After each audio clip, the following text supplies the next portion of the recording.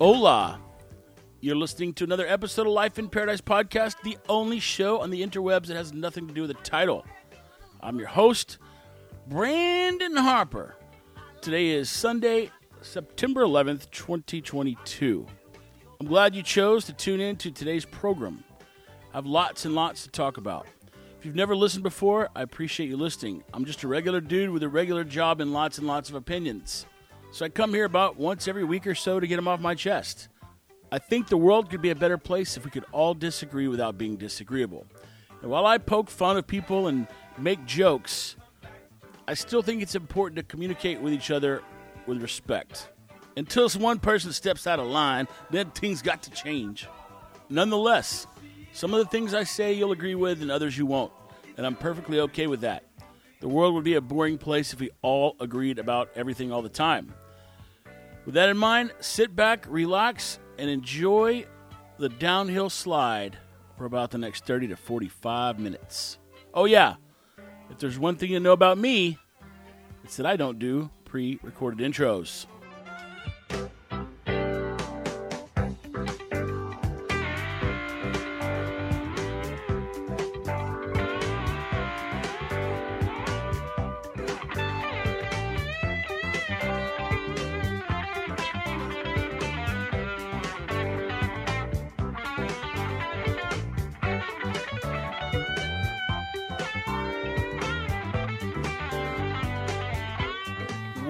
Well, welcome back. If it isn't just another Life in the Day of Paradise, I don't know what is. Man, the heat has finally broke.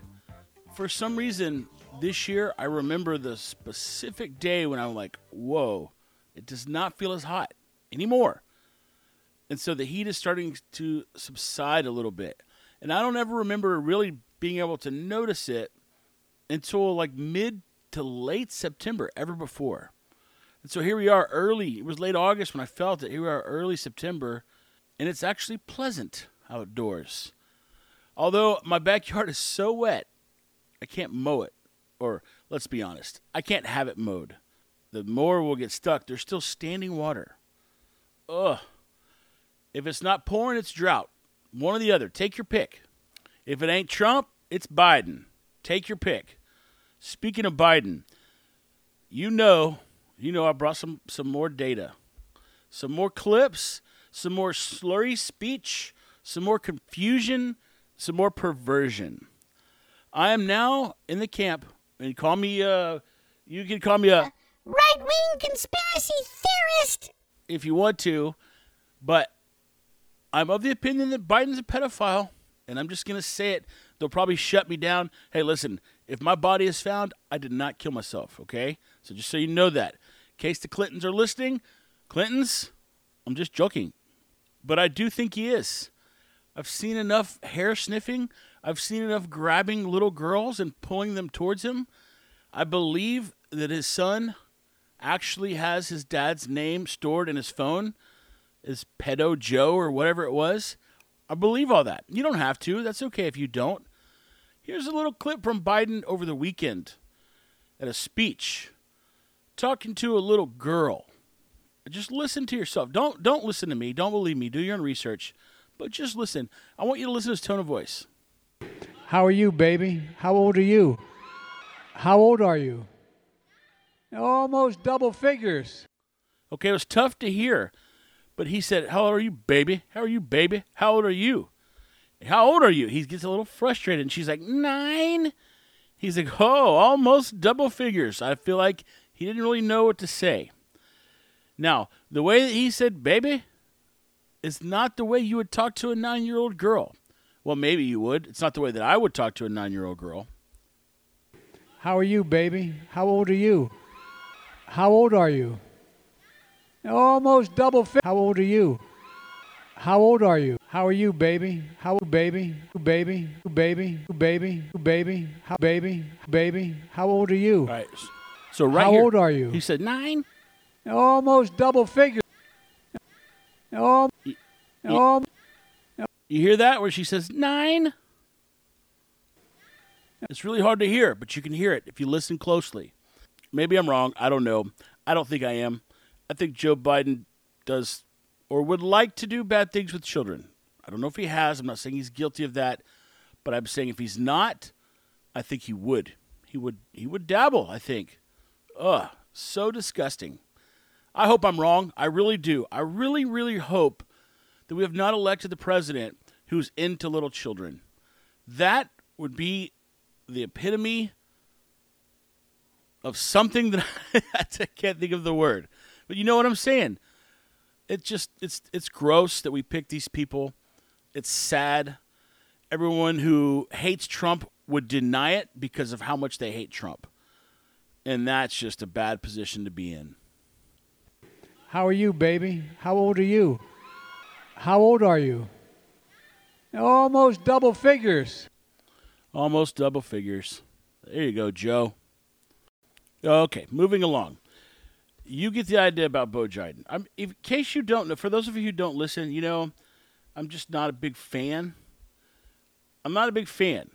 Got them $1.9 trillion relief so far. Of Joe Biden. And that's just the way it is. You're going to have to just hear the clips. You're going to have to just hear my rants. And that's how it's going to be. Speaking of how it's going to be, I heard a story last week that I thought was interesting. And I thought, I got to share that one with my people. And that's the story of Netflix.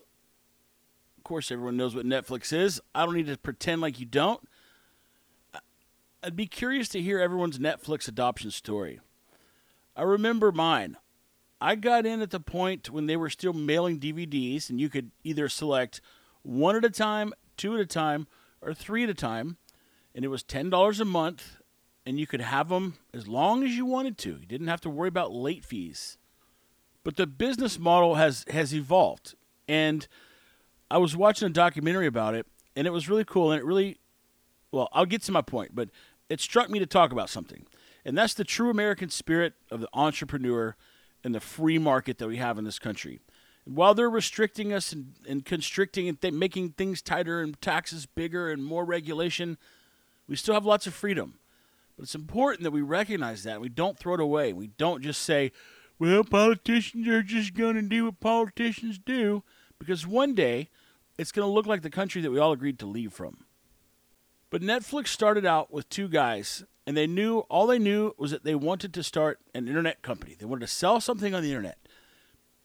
Bright guys, willing to work hard, and they just started grinding. And they thought, what if we did customizable surfboards? And they thought, no, we don't need something that requires custom make. We don't want to make one at a time. And they wanted to make things that got used frequently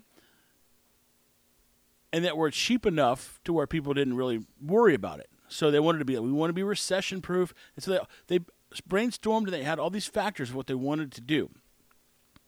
And so they settled on Netflix, the original model, which was I think you could buy the DVDs through them, or you could rent them. The problem that they were having is that everyone was buying them, and they couldn't make any money because people were just buying them. So they went to, I think, Amazon. No, they went to Blockbuster. They tried to sell it to Blockbuster for, a good amount of money. Blockbuster was like, nah, you're never going to make it. We will crush you. Of course, we all know how that went. And so we all know how the model evolved, right? You used to, when I started, you would look at your list and you would select movies and you just put them in order. And whenever your DVD showed up at their warehouse, the other one would just come out. If that one wasn't available, it would just go to the next one. And you had this big, long queue of movies that it would just keep firing movies to you. I loved it. It was great. Then they switched over to the subscription web-based. Or a combination of both is what I had. I could either stream them or get the DVDs. Then eventually we all into the DVD thing, and now we just stream Netflix. But along the way, there was lots of troubles. The company almost went broke a few times. They had to get creative. Well, one of the schemes along the way was, it was right after the Bill Clinton, Monica Lewinsky scandal, where he did have sex relations with that woman, Monica Lewinsky, but he lied about it. And so this was before, I guess it was before anyone had DVR, or maybe it was VCR Plus that was big back then. But everyone wanted to watch the trial, and there was no way to watch it because they aired it live on TV, but it was in the middle of the workday back when people actually went to work, and they worked their asses off all day. So people were like, I want to watch this trial. just like these fools want to watch this Amber Heard, whoever this person is, trial. So Netflix made a deal where they would sell you the Monica Lewinsky, Bill Clinton trial on DVD for 2 cents. And they thought, man, this is going to be great. People are going to come to the website. They're going to see it. And they're going to, order the DVD and they'll maybe, rent some other movies while they're at it. Well, they contracted out the production of the DVDs to some company who professionally just stamped out DVDs on a mass scale, right? So if you make movies or whatever, you need someone to make your DVDs for you. These guys would do it. Well, the Netflix movies, they told the people who made the DVDs or the video of the Lewinsky trial, they said, we don't care about any labels. We want to make these things as cheaply as possible. We're going to buy them from you for 2 cents. And we're going to turn around and sell them for 2 cents or whatever it was. They were just barely breaking even.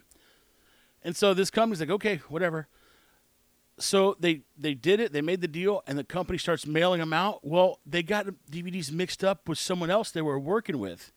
And so they sent all these Netflix subscribers these hardcore porn DVDs. And by the time they figured it out, like tons and tons of people had already received them. And Netflix, the guys were flipping out. They were like, oh, no, this is going to end us. And what do you think it did? The exact opposite. It put them on the map. And that just goes to show you that, man, sometimes you just keep grinding and you got to throw darts and you got to try things as a business owner and you never know what's going to work. But the minute you stop innovating, the minute you stop trying to figure out what to do better or something else you can add to make people buy your product, that's probably when things start going downhill. There's some huge companies in the U.S. and we don't learn about them until they're really, really big. And we're like, oh, man, Netflix blew up. It wasn't necessarily that Netflix blew up. They've been grinding since long before you had heard of the word Netflix. It's just that once they got into the spotlight, you saw the tail end of their parabolic growth. And so you thought they just blew up. But anyway, I just put that in my notes. I thought that'd be funny to share how, sometimes creativity can backfire, and then really it doesn't backfire. It did what you wanted it to do, just in a different way. It's a very, very funny story. The message said, end of message. Here's Slow-Mo Joe telling us how much he's going to redo it. 1,500,000,000. You know how much? You know how much I'm reducing the deficit this year? 1,500,000,000. You know how much I'm reducing the deficit this year? 1,500,000,000. Well, at least he's reducing the deficit this year. 1,500,000,000, which I suspect he read it incorrectly, because 1,500,000,000 would be 1,000,500,000,000. And I think that would have thrown him off. I don't think he could have handled that. I think it was 1.5 trillion, not 1,500,000,000. But you know what? He's sharp as a tack. Let's let him lead the free world into battle. God bless you all, and may God protect our troops. Do what to our troops, Joey? Protect our troops. That man tried to say protect, and he said prect. Protect our troops. I know. I shouldn't be so hard on him. He does have a stuttering problem. I have a question. Maybe you can answer this. Perhaps we shall pontificate together accordingly. I was thinking about sitcoms the other day. I don't know why. I don't know what it was that made me think about sitcoms. But I think we can all admit that the humor just doesn't carry over to today, right? It was this scripted laugh tracks, just this very predictable humor that, for whatever reason, we grew out of it, right? Our culture changed, our interests changed, our priorities changed. Now we got to make TV shows about everyone cheating on everyone and people ripping people off and killing people. And so whatever, for whatever reason, the sitcoms are kind of done. But I thought about the different characters in the TV shows and how basically you could take a certain character like the dad, and you could just take the guy out of one show and put him in another show. And so I started thinking about all the dad characters.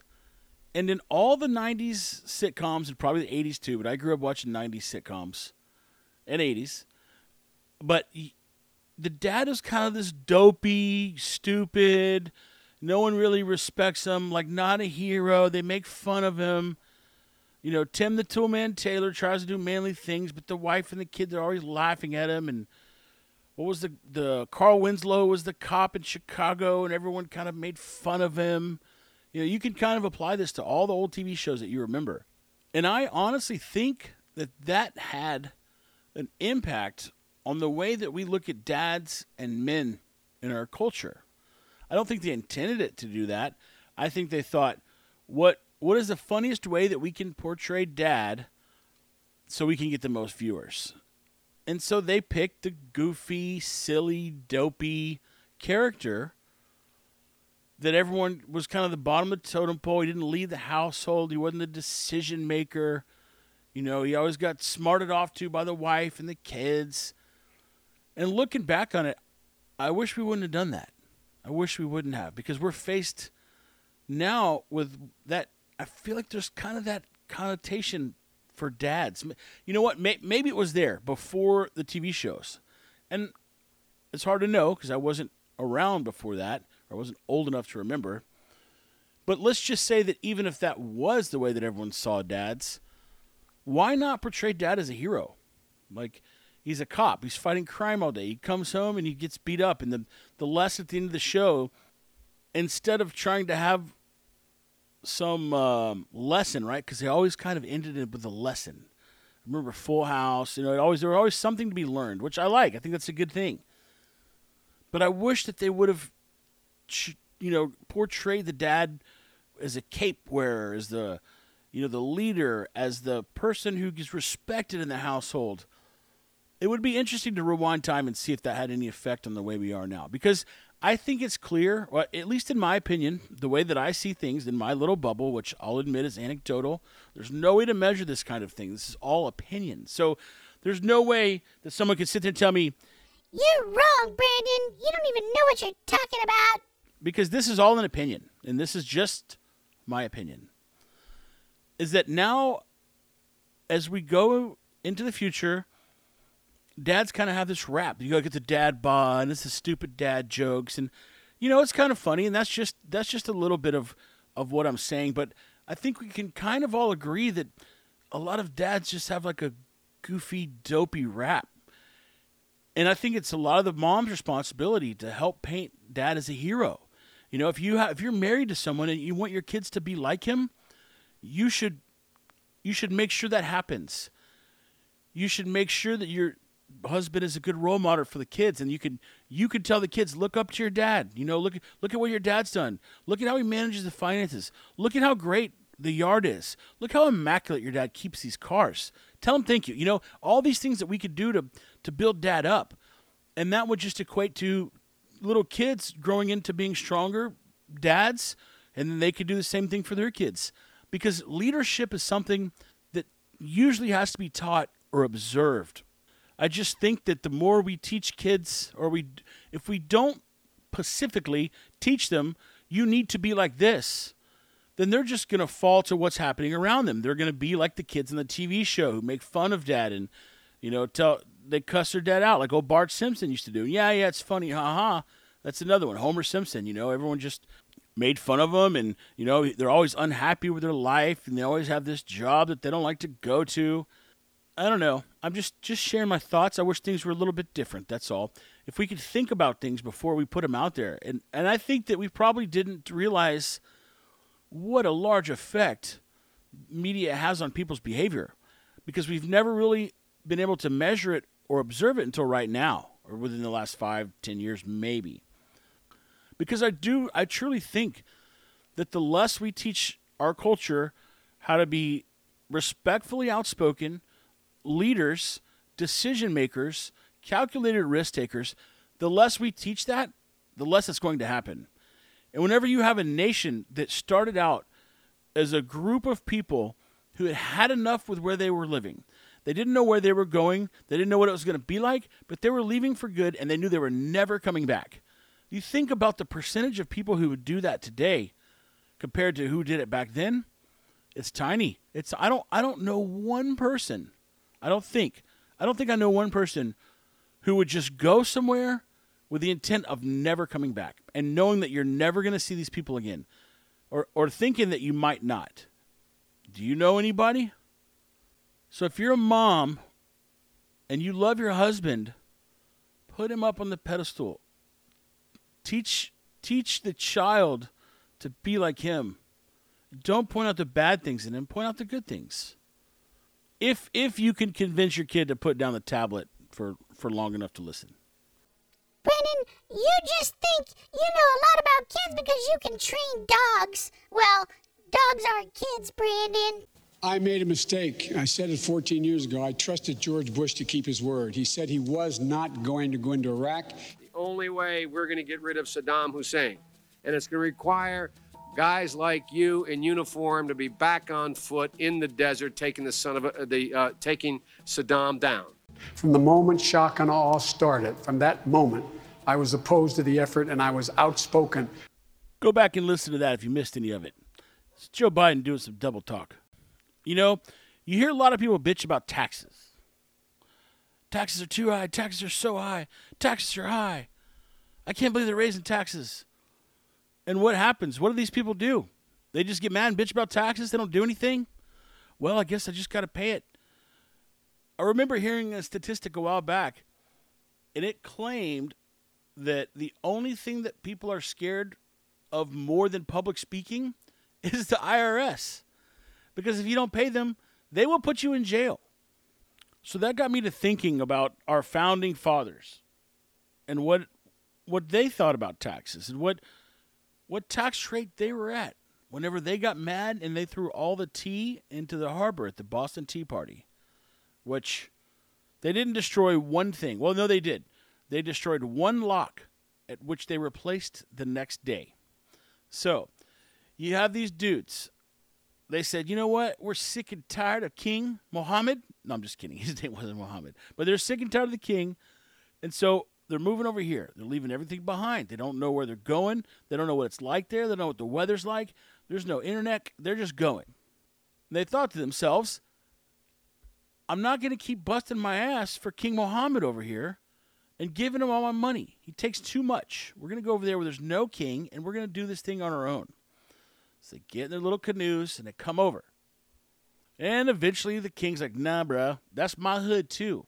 That's my hood because y'all went there. And so, no, I'm the boss of that place. And after enough time of them paying taxes without getting anything in return, they said, screw this. We're taking your tea. We're throwing it in the ocean.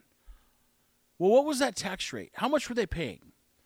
It made them mad enough to go break into a shipyard and offload a boat into the ocean. You want to take a guess? I'm going to just sit here and think, what percent of their taxes did they have to pay? Or what percent of their money? I'm sounding as stupid as Joe Biden right now. What was their tax rate at which set them off? 1.5%. 1.5%. And, you know, here we are scared that if we don't pay our 20, 30, in some places like California, 40%. I saw a deal the other day that broke down taxes in California. That person made $1.5 million. They lived in an efficiency because they couldn't afford anything else. They made $1.5 million. They took home about $600,000. It was over 50% in taxes. So we're just over here saying, "Oh man, I hope I don't get audited. I hope if I do, I don't go to jail. I just want to pay my 40%, my 50%, and be left alone." Why? What would happen if we all just like, no, we're paying half of your taxes, and you people have to figure it out. They wouldn't be able to do anything. Now, I'm probably going to get abducted by the men in the black suits for inspiring an insurrection or something stupid. I don't know what the solution is, but if we don't keep pushing back, it'll just continue to grow. I know there's a lot of people who say, no, it won't. It'll eventually stop. What's the longest we've ever gone without raising taxes? Now, I'm not going to give you the answer. I'd like for you to go look it up. Look for the longest period of time that the U.S. has gone without increasing the income taxes. You take a look at that and formulate your own opinion. So think about it like this. The government needs money. They need money coming in to fund their projects and the things they do and all of these laws they put into place. Because remember, regulations cost money. Anytime you make a law, you have to enforce it. You have to maintain it. You have to make sure that everyone's following it. And when I use the word law, I'm speaking loosely, right? Any kind of regulation, anything the government passes, any bill that this goofball signs, it's got to be managed. It costs money. This is why the ratio of government employees to the ratio of citizens, non-government employees, has not changed since like the 1700s, I think. Actually, I think that I looked it up since 1913, since the income tax was put into place. Number of government employees, let's just say that it's like, 0.25 government employees for every one citizen. That ratio hasn't changed. So yeah, we've gotten way more citizens, but we've also gotten way more government employees. Now, someone might say, well, that's consistent, right? We didn't really grow the government. We didn't shrink the government. The government's maintaining the same size. Au contraire. Look at how far technology has come. Look at how many other industries have decreased the need for more humans. It's the only reason that they have to keep adding humans is because of how inefficient they are. They can't figure out how to do things. They don't have motivated people. They don't have innovators taking care of things. They have people who will work if you pay enough money, but they're not going to work that hard. And that's who the government hires. There's no incentive for them to hire the most efficient or the fastest working or the best communicators. It doesn't matter. You fill a role, you never get fired, you get your paycheck, you do your job, just subpar, a little bit underneath of what's expected of you. They set the expectations low. You get all sorts of holidays. You get a lifetime pension. And those are the kinds of people who work for the government. So every time you enact a new piece of legislation, you need more people to manage it. Well, then what happens? Then you're like, oh, no. Now we need more money to pay the people that we're using to manage this project. How do we get money? We raise taxes. Nobody is safe from tax raises, except for the poor people who don't make enough money to pay taxes. Kind of. Here's the kicker. When taxes go up and businesses have to pay more in taxes, they just raise their prices. They just pass that on to the customer because the current tax rate is built into their business model. They don't think ahead down the road and say, oh, well, we expect a 2% tax increase every year for the next 30 years, so we're going to build that into our pricing. They say, no, here's a tax rate right now. This is our price. For every dollar that we sell, we have to pay X amount in taxes. So the poor, the people who technically don't pay taxes, at the end of the year, they get all of their tax money back. Those people still pay for it in the form of increased prices. So no one is safe from tax hikes, and it's more than just income tax. There's capital gains tax, franchise tax. There's so many different types of taxes. So in my opinion, what's the solution? Well, you strip away those regulations. You strip away those unnecessary things that people have to follow that cost time and energy and money and resources. Take, for example, an employer or a place of business that has to manage your sales tax, right? They have to collect 8%, 8.25% from every person who comes there. They got to collect it, goes to their bank account. They then have to fill out a report. They have to tell the government how much they took in. They have to get them the money. And that burden is all placed on the business owner. Now, imagine if you didn't have that. If we could incorporate technology to suck the sales tax out of a transaction the minute it happened, then the business never has to see it go in their bank. Because I'll tell you, it sucks to see $10,000 come out of your bank account at the end of the month. Even though it's not your money, and even though you're just holding on to it, that's in your mind the whole time, but it still sucks.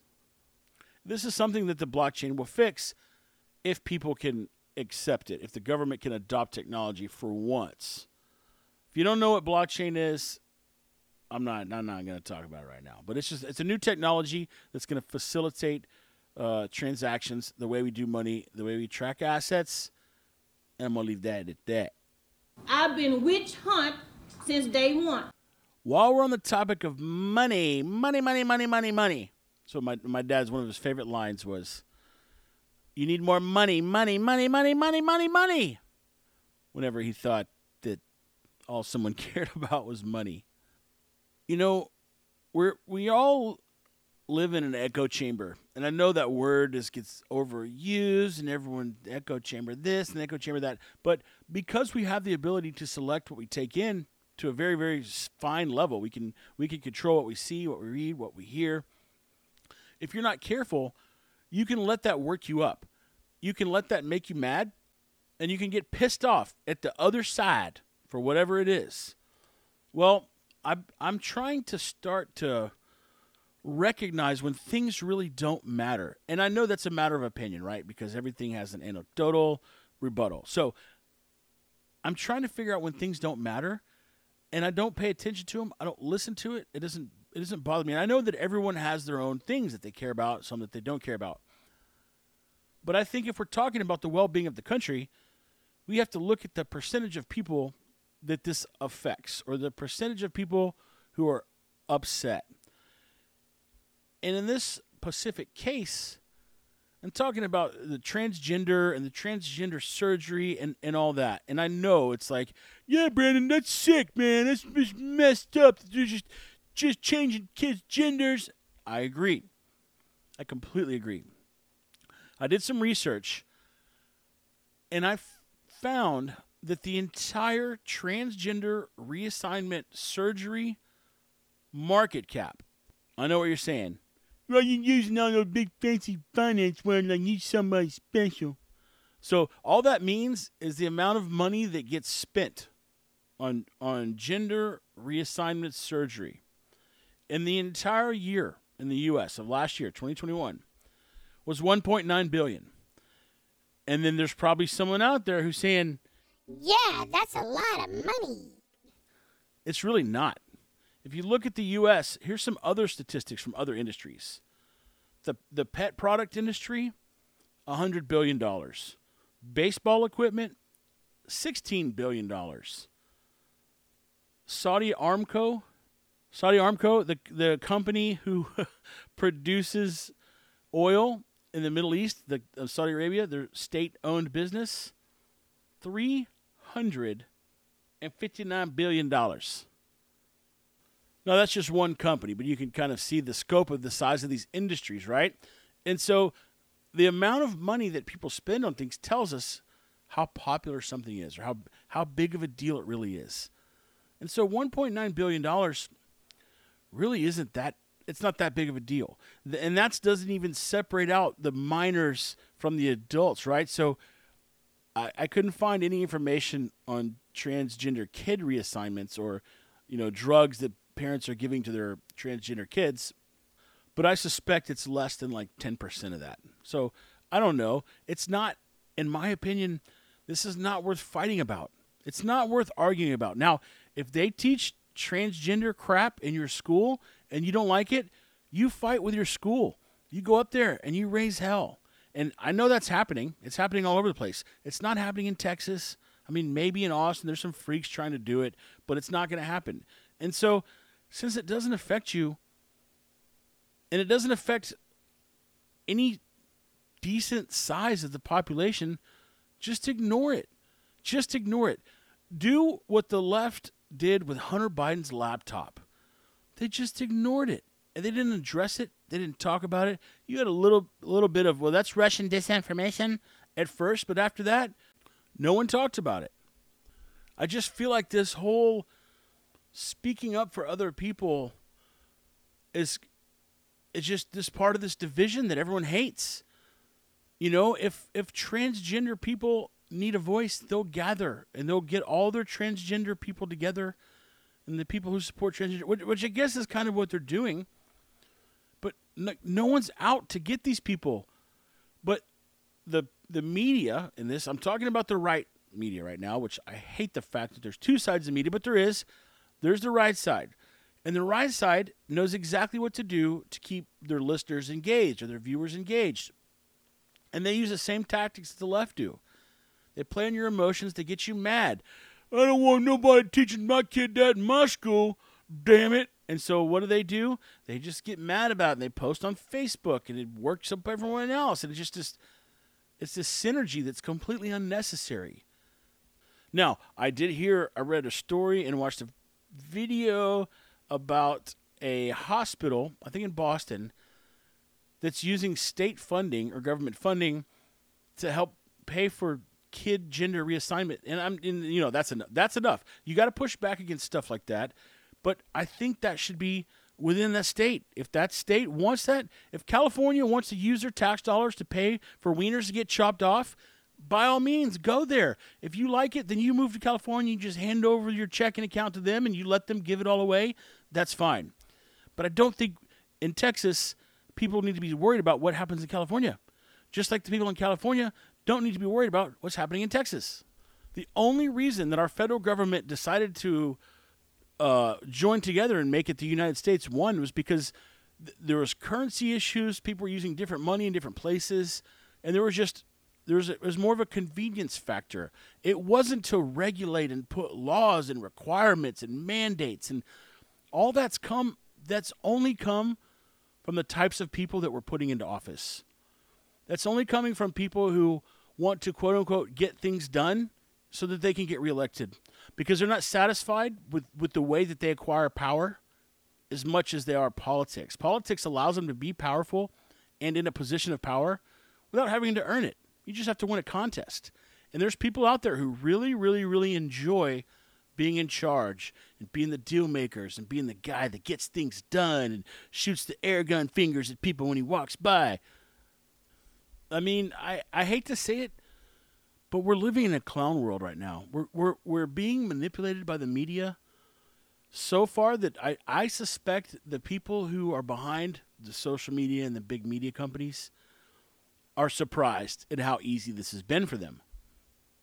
I've listened to a bunch of interviews of old Mark Zuckerberg, and I really do think the guy was caught off guard. I think he started, well, I've gone into it before, but I'm not going to go. I think these people are surprised at how easy the sheep are at being manipulated. Did y'all hear who rang the opening bell the other morning at the stock market? You'll never guess. Well, you might. You might guess because we're living in a clown world. Zelensky. Volodymyr Zelensky rang the opening bell at the stock market and the New York Stock Exchange in the U.S. Now, he wasn't there in person. He did it virtually, socially distanced, of course. Remember when everyone said, of course, after they said socially distanced so you wouldn't judge them? So, yeah, all the financial news showed was like, there's a big picture of Zelensky being projected into the place where someone normally stands to ring the opening bell. And so for those of you who don't know, there's always a guest who gets to ring the opening bell of the stock market and the closing bell. And it's a tradition. It's new companies. It's all different people. And for whatever reason, they thought Volodymyr Zelensky, the guy who's leading a country in the middle of a war, apparently, right now. And so all that these news outlets showed was him, up there like pretending like he was ringing the bell. And he said like a couple words. But he gave a little preamble speech. And it was something along the lines of, look it up yourself, but it was something along the lines of, we are ready for U.S. investments in Ukraine. We will be accepting, like he basically was sales pitching for American companies to go invest in Ukraine. And that's what I'm like, we're living in a clown world. This is fake. There's no possible way this could be happening in the real world right now. So here's what we have. We have the leader of a country who was an actor who had no leadership experience ushered into place by an oligarch of Ukraine. Ukraine is one of the most corrupt countries in the world. They rush him into power. He takes over. Putin's like, I'm attacking you. Like, what? He was, I'm attacking you. They fight a little bit. America starts paying him, sending money over there. Money to help them fight against Putin. They're not really fighting. No one's fighting. Nothing's happening. Politician tries to leave Ukraine. Wife gets caught with suitcases with $17 million in it. And fast forward to however many months later, and the guy who's supposed to be leading a country into war against Vladimir Putin is ringing the opening bell at the stock market.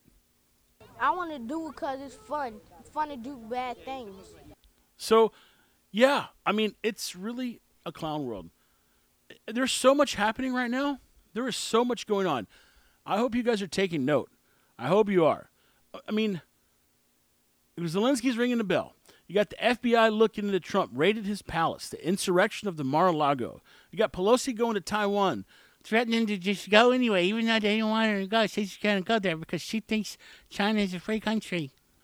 Oil prices going through the roof. Countries going bankrupt. What else? China's on the verge of economic collapse. I mean, so much is happening right now. And we're over here arguing about transgender people. Yeah, I don't get it. Speaking of oil prices, I briefly mentioned Saudi Aramco. And they're the largest oil company in the world. Now, they're owned by Saudi Arabia. The advantage that the Middle East has in oil that we don't have is, number one, they don't have to follow any regulations. They're dirty. They don't keep up with the EPA. Nobody produces oil or energy cleaner than the U.S., and that's a fact, Jack. Well, maybe like Norway, but they don't count because they're so small. So Saudi Aramco reported a quarterly earnings last quarter. Now, that's just for 3 months of the year of $8.4 billion. $8.4 billion. Just to give you an idea, that's profit, right? That's not their sales. That's how much money they put in the bank when it's all said and done. Because they have access to easy oil, it's cheap, it's easy to get to, it's just right underneath the ground. And because they don't follow any rules, they have very, very, very high profit margins. But that's more than Apple, Facebook, Google, and Tesla combined. Those are the four largest companies in the world, or within the top six. And you got one company who made more profit than all of them put together. Okay? Now that's what you call big oil. And so why does that piss me off? Why do I even care? Who cares? I mean, it's just oil. You just put the gas in the car goes. Who cares? You need all electric cars anyway. Well, that money could have been here in the U.S. A large chunk of it could have been here. That could have been drilling for oil here. Could have been refining oil here. But instead, we have regulations in place that make it more difficult and more costly to produce oil right here in our own backyard. And since oil is a global commodity, you can ship it, you can move it, it's easy to transport it, the market will go wherever it's cheapest, right? I mean, you go to the cheapest gas station because you want the cheapest gas. Now, every now and then you might not go to the ones that are in the bad part of town, but for the most part, you know the gas stations around you that have the cheapest fuel. Unless you're just so rich that the price of fuel doesn't matter to you, in which case you should be paying your fair share. So we've got the Saudi Arabian company who makes more money than the four other largest companies in the world combined. And now, not only did we miss out on all that money, let me explain to you how that would work a little bit. Think about it like this. If you have a company and you drill for oil, this is how money works.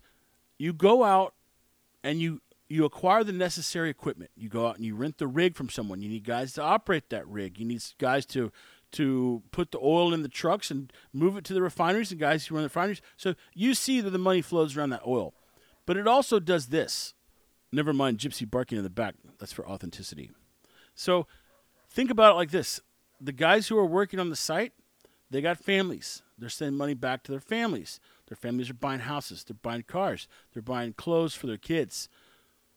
The guys who own the companies that are building the houses for the oil field workers, they're making profits from their houses. They're able to hire framers and window guys and carpet guys. The carpet guys, they take their money home, and what do? They go buy a house with it. Well, it's all a cycle. You see how it just keeps flowing. Whenever money stays in a society or locally, it just keeps multiplying. It grows and moves around, and that's good. It's not good whenever we have to take the money out of our economy and go stick it in Saudi Arabia's economy. It's gone for good. It doesn't do anything. It does no one any good. But we've shot ourselves in the foot. We create too many regulations to where oil companies are like, well, you know what? We're not going to do it because we can't make money. So we can't produce oil if we're not profitable, right? It's not a charity. We're not going to pay money to produce oil.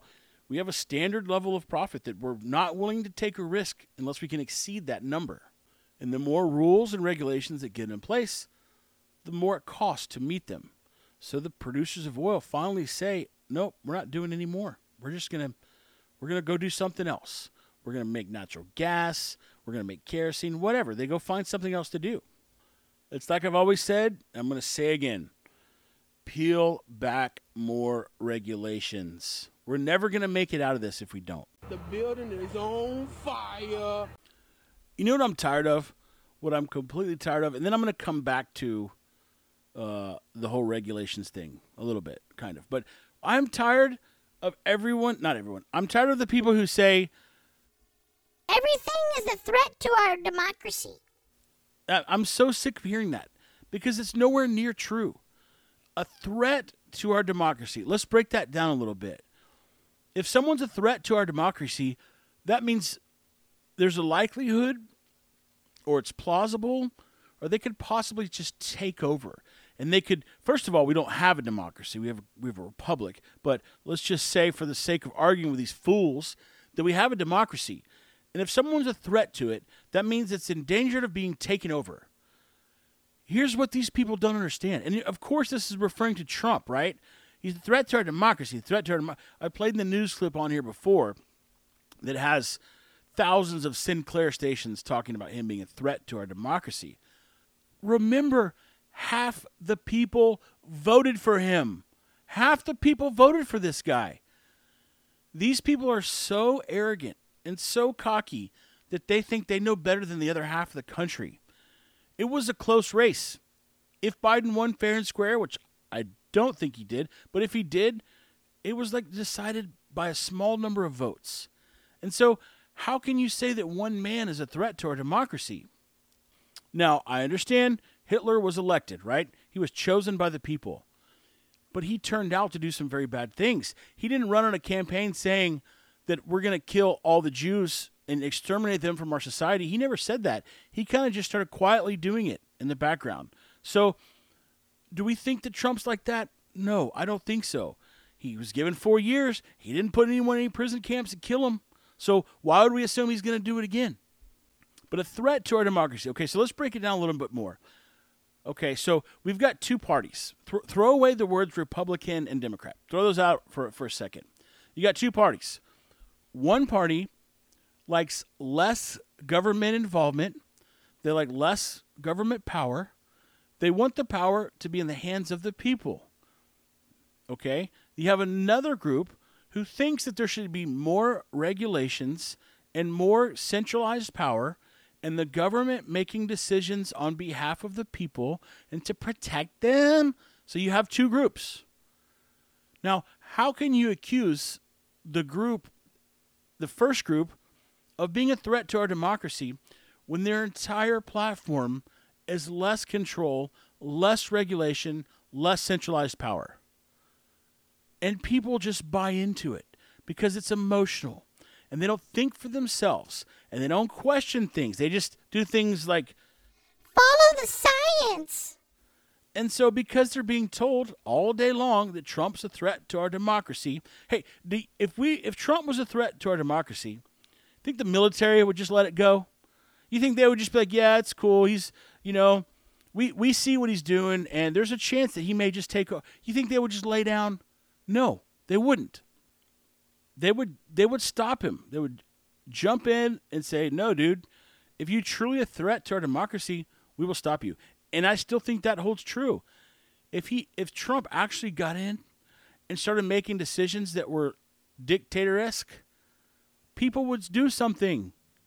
People wouldn't just sit around. Well, maybe they would, like they do with their taxes. They just sit around and say, well, I guess Trump's just killing all the Jews, just putting them in there, burning them all up. No, I don't think that will happen.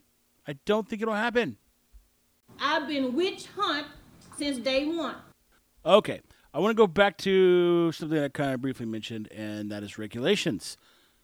So I think we're going to get to a point where all y'all are going to wish that we just gave Putin the Ukraine from day one, because he is causing a mess over there. It's turning into a ruckus.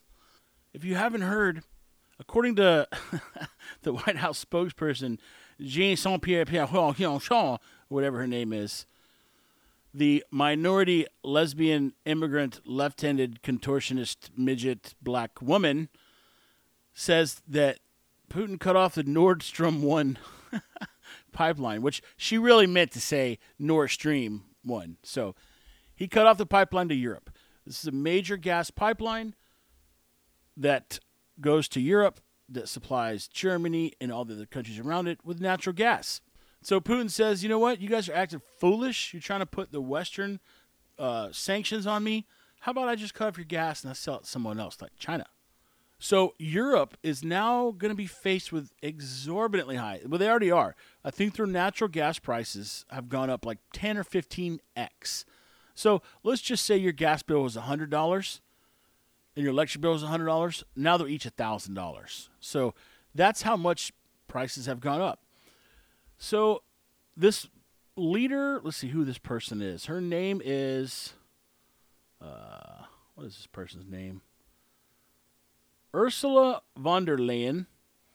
Now, I don't know who she be or what she do or where she go, but she's in the EU, the European Union. She's some leader. I don't know. I don't keep up with the European politics or leaders. I just don't have time. So Ursula von der whatever is proposing that the European Union start doing like basically a Robin Hood plan from energy companies. So remember, Putin cut off the supply. He cut the supply of natural gas. Remember what happens when you decrease the supply without changing the demand? What happens to prices? Say it out loud. They go up, right? So you got all these energy companies in Europe that are just making bukus of money, just print money because prices are going up because there's less supply. So people are willing to pay a higher price because some people have to have it. No matter what it costs, they have to have it. And so how do you allocate a limited resource when you have a demand that's higher for it than the amount that you have on hand? You raise the price. Because how else would you allocate it, right? Would you just flip coins and those who flip heads gets the power and those who don't get power? Or do you trust the government to say, you get power today, you get power today, you don't get power today, right? Which would you rather have? The prices go up and those who pay more get more? Or the government get to pick who gets power and who doesn't? So this woman, Ursula von der whatever, is just furious at how much money these energy companies are making right now. And they've never planned for these profits. It's just too much. There's no risk involved, and they're making too much money. So what is she going to do? She's going to take the money from the energy companies that are making too much and give it to other energy companies who aren't making as much or that aren't as profitable, right?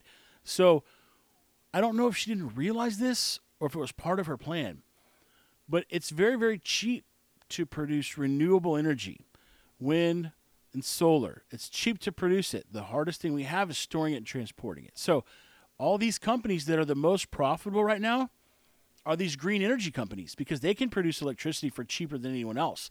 Now they sell it to the grid, and energy gets sold on the open market at the highest rate, right? So if we're all in one area, you own an energy company, I own an energy company, and Fred owns an energy company, and we're all in Texas. We can all supply energy to Texas. How do we know what to charge? We need to keep rates consistent. So we all agree that here's my cost, here's how much I need to make, and then here's how much, I need to sell my electricity for this. So then they go to the guy that has the highest costs, and it's like the prices are based off what it costs him to make electricity.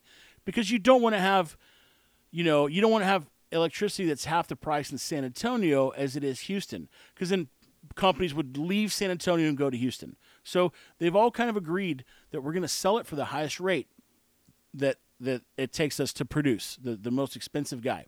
And we all get to sell it for that much. So the incentive is to produce it for as cheap as you can because you already know what you're going to sell it for. Well, these green energy companies produce it for way less than the traditional natural gas burning companies who burn natural gas to produce electricity. So they're the ones that are going to get their profits cut. And she's just talking about like if you have a certain amount of revenue, which she probably meant profits, but when I was listening to her speech, she said revenue. And so anyone that makes more than this, we're cutting it. We're cutting it back. You're making too much. And I'm looking at this thinking, okay, either I'm missing something or this is stupid. This is a terrible idea. Because what will happen? These energy companies will say, then we're not going to produce energy.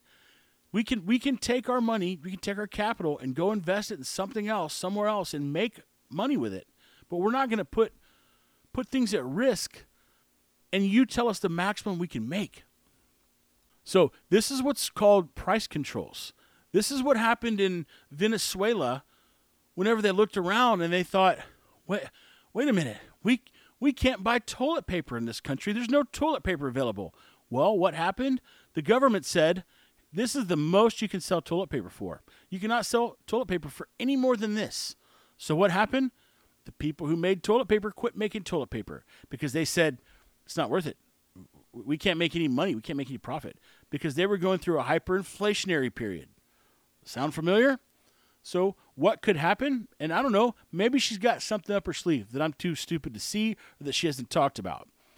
But if this continues, as the laws of economics tell us, this is going to push the prices up even more because you will have people who leave the industry. Now, maybe the profits are so great that people will just say, okay, that's fine. You can just take all the money that we've been making and just give it to the other companies because they're literally going to be taking money from the green energy companies and giving it to the legacy coal and natural gas companies, which is the opposite of what everyone's screaming to do right now. And this is why there's going to be a lot of people who put the Ukraine flag on their Instagram profile, and they wear the Ukraine button, and they put the Ukraine flag outside their house. A lot of these people are going to look up one day and say, man, we should have just let Vladimir have the Ukraine, and then our oil would be the same price and electricity would be the same price. And you know what? The people that lived in Ukraine that wanted to go be part of Russia, their wish would have come true.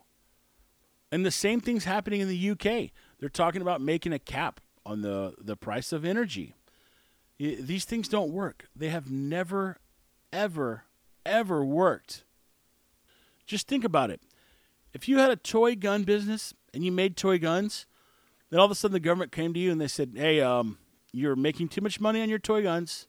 We're going to take some, and here's the most you can sell it for. You'd be like, well, I know. I'm getting out of the toy gun business. This is not a difficult concept. The types of people who implement this are the types of people that don't understand economics. And you have economists in the background saying, yo, time out. It's not going to work. This is not going to work. And you have these group of people who think that they're smarter than everyone else and that they need to be the one making the laws, telling the economists, y'all just never did it right. We have a new way of doing this. This is the same thing would happen with the people who were, they're called the Modern Monetary Theory Group. And right around the time COVID hit and the government started printing money, you had guys like me screaming, you cannot do this. We're going to see big inflation. You cannot do this. It's going to mess up the supply chains.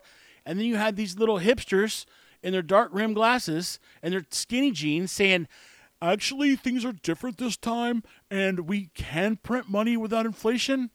Yeah, dude, how's that working out for you, buddy? Your modern monetary theory didn't hold up too well, did it? You see, guys like Putin and Zelensky, they're not like Americans. They're not like the British. These are hardcore Eastern European / Russian bruisers, okay? These aren't the guys who say, "Oh, we should work together." No. These are the kind of guys that there can be two guys walking down a street and they're walking towards each other and no one says a word to the other one. They make eye contact in a certain way and they just start fighting with no one else around. These are the kind of people that have so much pride that they will go down in flames rather than lose a battle. These aren't people like we're used to in the U.S. And so I think that Zelensky and Putin, if they're not in bed together, if they don't have a deal under the table, they'll just keep running this thing into the ground. And we'll look back and we'll say, dude, we should have just gave Putin the Ukraine. All along he was saying, I will take Ukraine, I will take Ukraine, I will take Ukraine, I will take Ukraine, I will take Ukraine, I will take Ukraine. And then we all flip out when he puts everyone on the border. And we're being told, well, this is just a military exercise. And we believe him. And then look now. He cuts off the natural gas to Germany.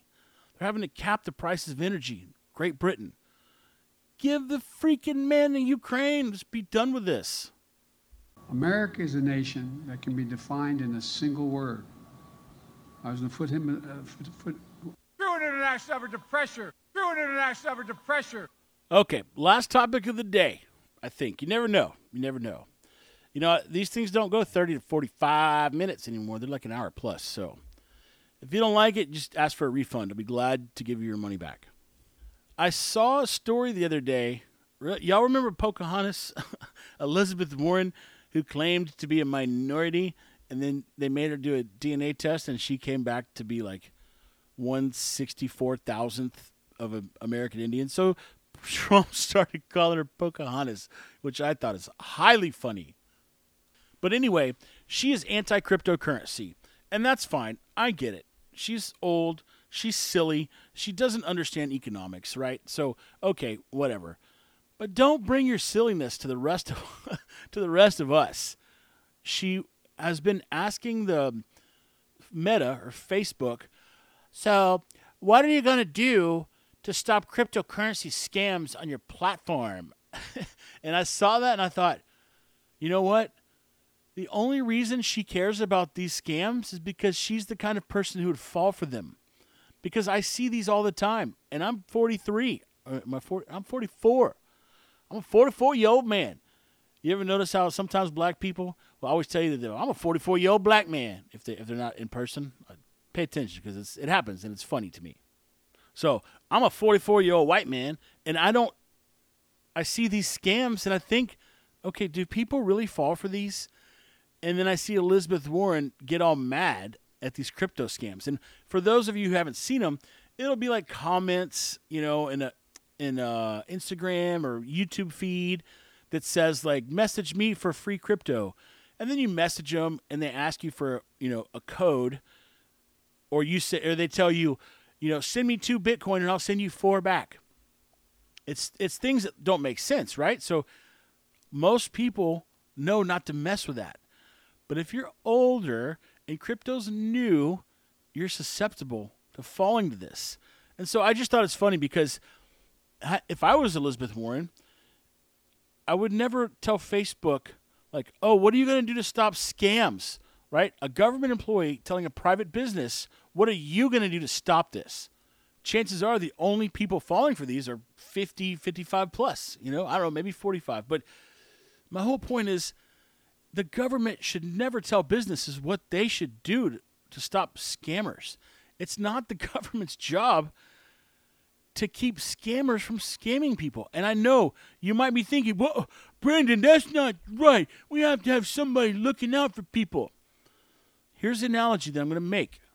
Technically, I guess it's not an analogy, but learning only takes place whenever people are allowed to make a decision and then they make the wrong decision. This happens with little kids. This happens with dogs. This happens with adults. This happens our entire lives. We may not realize it. As we get older, the learning happens faster and faster. But just take this example. Let's just say you take a 7, 8-year-old kid and you're in a house and you tell the kid, hey, I'm going to incentivize you. I'm going to give you $5. Go find my hat as fast as you can. And so you have to incentivize them to make them motivated to do it. Otherwise, they'd just be like, no, I'm not finding your hat. So you say, hey, $5, go find my hat. And they run into the guest bedroom. And they run into their bedroom. And they're looking for it furiously. They go into the master bedroom. And they go in the study. And then finally you're like, hey, it's over there on the couch underneath the cushion. And so the kid runs over there, lifts the couch cushion up, grabs it, and hands you the hat, and you give them the $5, okay? Then you do it again the next day.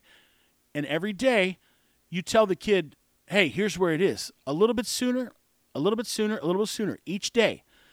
Eventually what's going to happen, you're going to tell the kid to go find his hat or go find your hat, and he's going to look at you and go, where is it? Because you've been telling him this whole time where it was. Whereas if you required him to go on his own each time and look for it, he's going to get faster and faster and faster and faster and more efficient. And so this is the thing that I think whenever I hear people say that the government needs to do this and the government needs to protect us from that, because the more that they protect us, the more that they shield us, the less we'll be able to navigate things on our own. And the more we have to depend on the government. This also happens in dog training. Without getting too boring, when you train a retriever to go out and look for a bird, you teach them 2 things. Number 1, run out there, use your own eyes, find the bird, and bring it back. And number two, sometimes the dog doesn't know where the bird is. So you use whistles and hand signals to get him to the bird. And you'll see a dog that has been told to stop and look at the owner for direction. You'll see it happen. The dogs will do it on their own. It's because after enough times of them looking, the owner just gets frustrated and they blow the whistle. So the dog stops and looks at him. The owner gives them directions on where to go.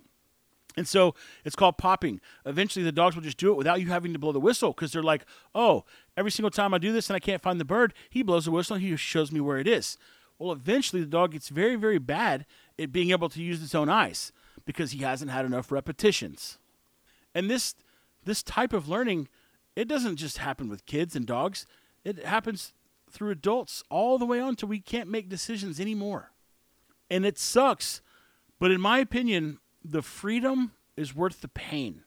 The pain of going through this learning curve is worth it on the other side of the deal because you have the freedom, right? We're so tied to this idea of money being tied to the government. People can't conceptualize the idea that we don't need the government to manage money or do anything with money. So let's just use crypto. It's safe. It's secure. If we just switched overnight, it would be a disaster, right? Because so many people depend on the government's tie to money and the way the government tweaks it and plays with it. And there are some downfalls. There are some things that wouldn't happen, but there are some things that would happen. And it keeps us from being so dependent on the government for our economy, for all the things that we should be able to control as consumers and citizens. And so, you've got people like Pocahontas who's out to protect her and her boomer circle who's just getting scammed left and right, just sending people crypto. And she has good intentions. She wants to help people. She wants to keep people from getting scammed. But she's not the kind of person who thinks that sacrifices should be made and that people, in order to learn, they're going to have to make some mistakes. And the types of people who end up in the government posing as leaders are not the types of people who understand things like we need to let the people learn. We need there to be some bad things so that this doesn't happen again and that people don't rely on the government. To me, that is just it's a beautiful concept. And people would have heightened awareness. See, we've already forgotten. We've already become too trusting. We've already how many people get scammed a day from Nigerian scammers? It happens all the time. But I'd be willing to bet it's going down. Each year, it's becoming less and less and less. Now, what I would be okay with is more severe punishments for Nigerian scammers, or any scammers for that matter. I'm a big fan, if you hadn't figured it out already, of lots of freedom and hard punishment. So the moral of the story is, let us be humans. Let us make mistakes so that we can learn from them and we don't become reliant on these people who lead this government for all the wrong reasons, with all the wrong mindsets, and all the wrong incentives. Okay, I think that's going to do it. 1 hour, 8 minutes, 39 seconds. I just got a text message from HEB who, I went through a phase there where I got my groceries delivered to my house. And then I thought, you know what? I'm going to save that $8 and just pick them up on the way home. So I started doing curbside. Well, today I got tied up at the brewery. Got home later than I wanted to. I didn't have it scheduled to go pick up. So I scheduled a delivery and just got a text message saying, oh, some of your items were out of stock. And then I thought, when was the last time I didn't get one of these notifications? Since I started ordering groceries, which happened right when everybody started being terrified of the COVID and I didn't want to participate in the mask nonsense, I started ordering my groceries. And I would just say, just leave them on the porch to keep everyone safe. And I didn't have to deal with anyone. And so ever since then, there's been one time. So we're talking, let's see, March, April, May of 2021 until September of 2022. I've had one order of groceries or something wasn't out of stock. So let that be a I told you so moment, right? Y'all remember? Go back and listen to my old episodes from right in the COVID days. 2 weeks to flatten the curve. Oh, yeah. No, you want this? Nope. Sorry, we're out. Oh, you want? Sorry to inconvenience you. We're in the middle of a global pandemic. Yeah, there's a reason I live in America. That's because I want everything cheap, fast, and easy. Get over it. I had the great honor of being arrested with our UN ambassador on the streets of Soweto, trying to get to see him on Robbins Island. When I said arrested, I meant I was not able to move. Cops, Afrikaners would not let me go with them, made me stay where I was. I guess I wasn't arrested, I was stopped.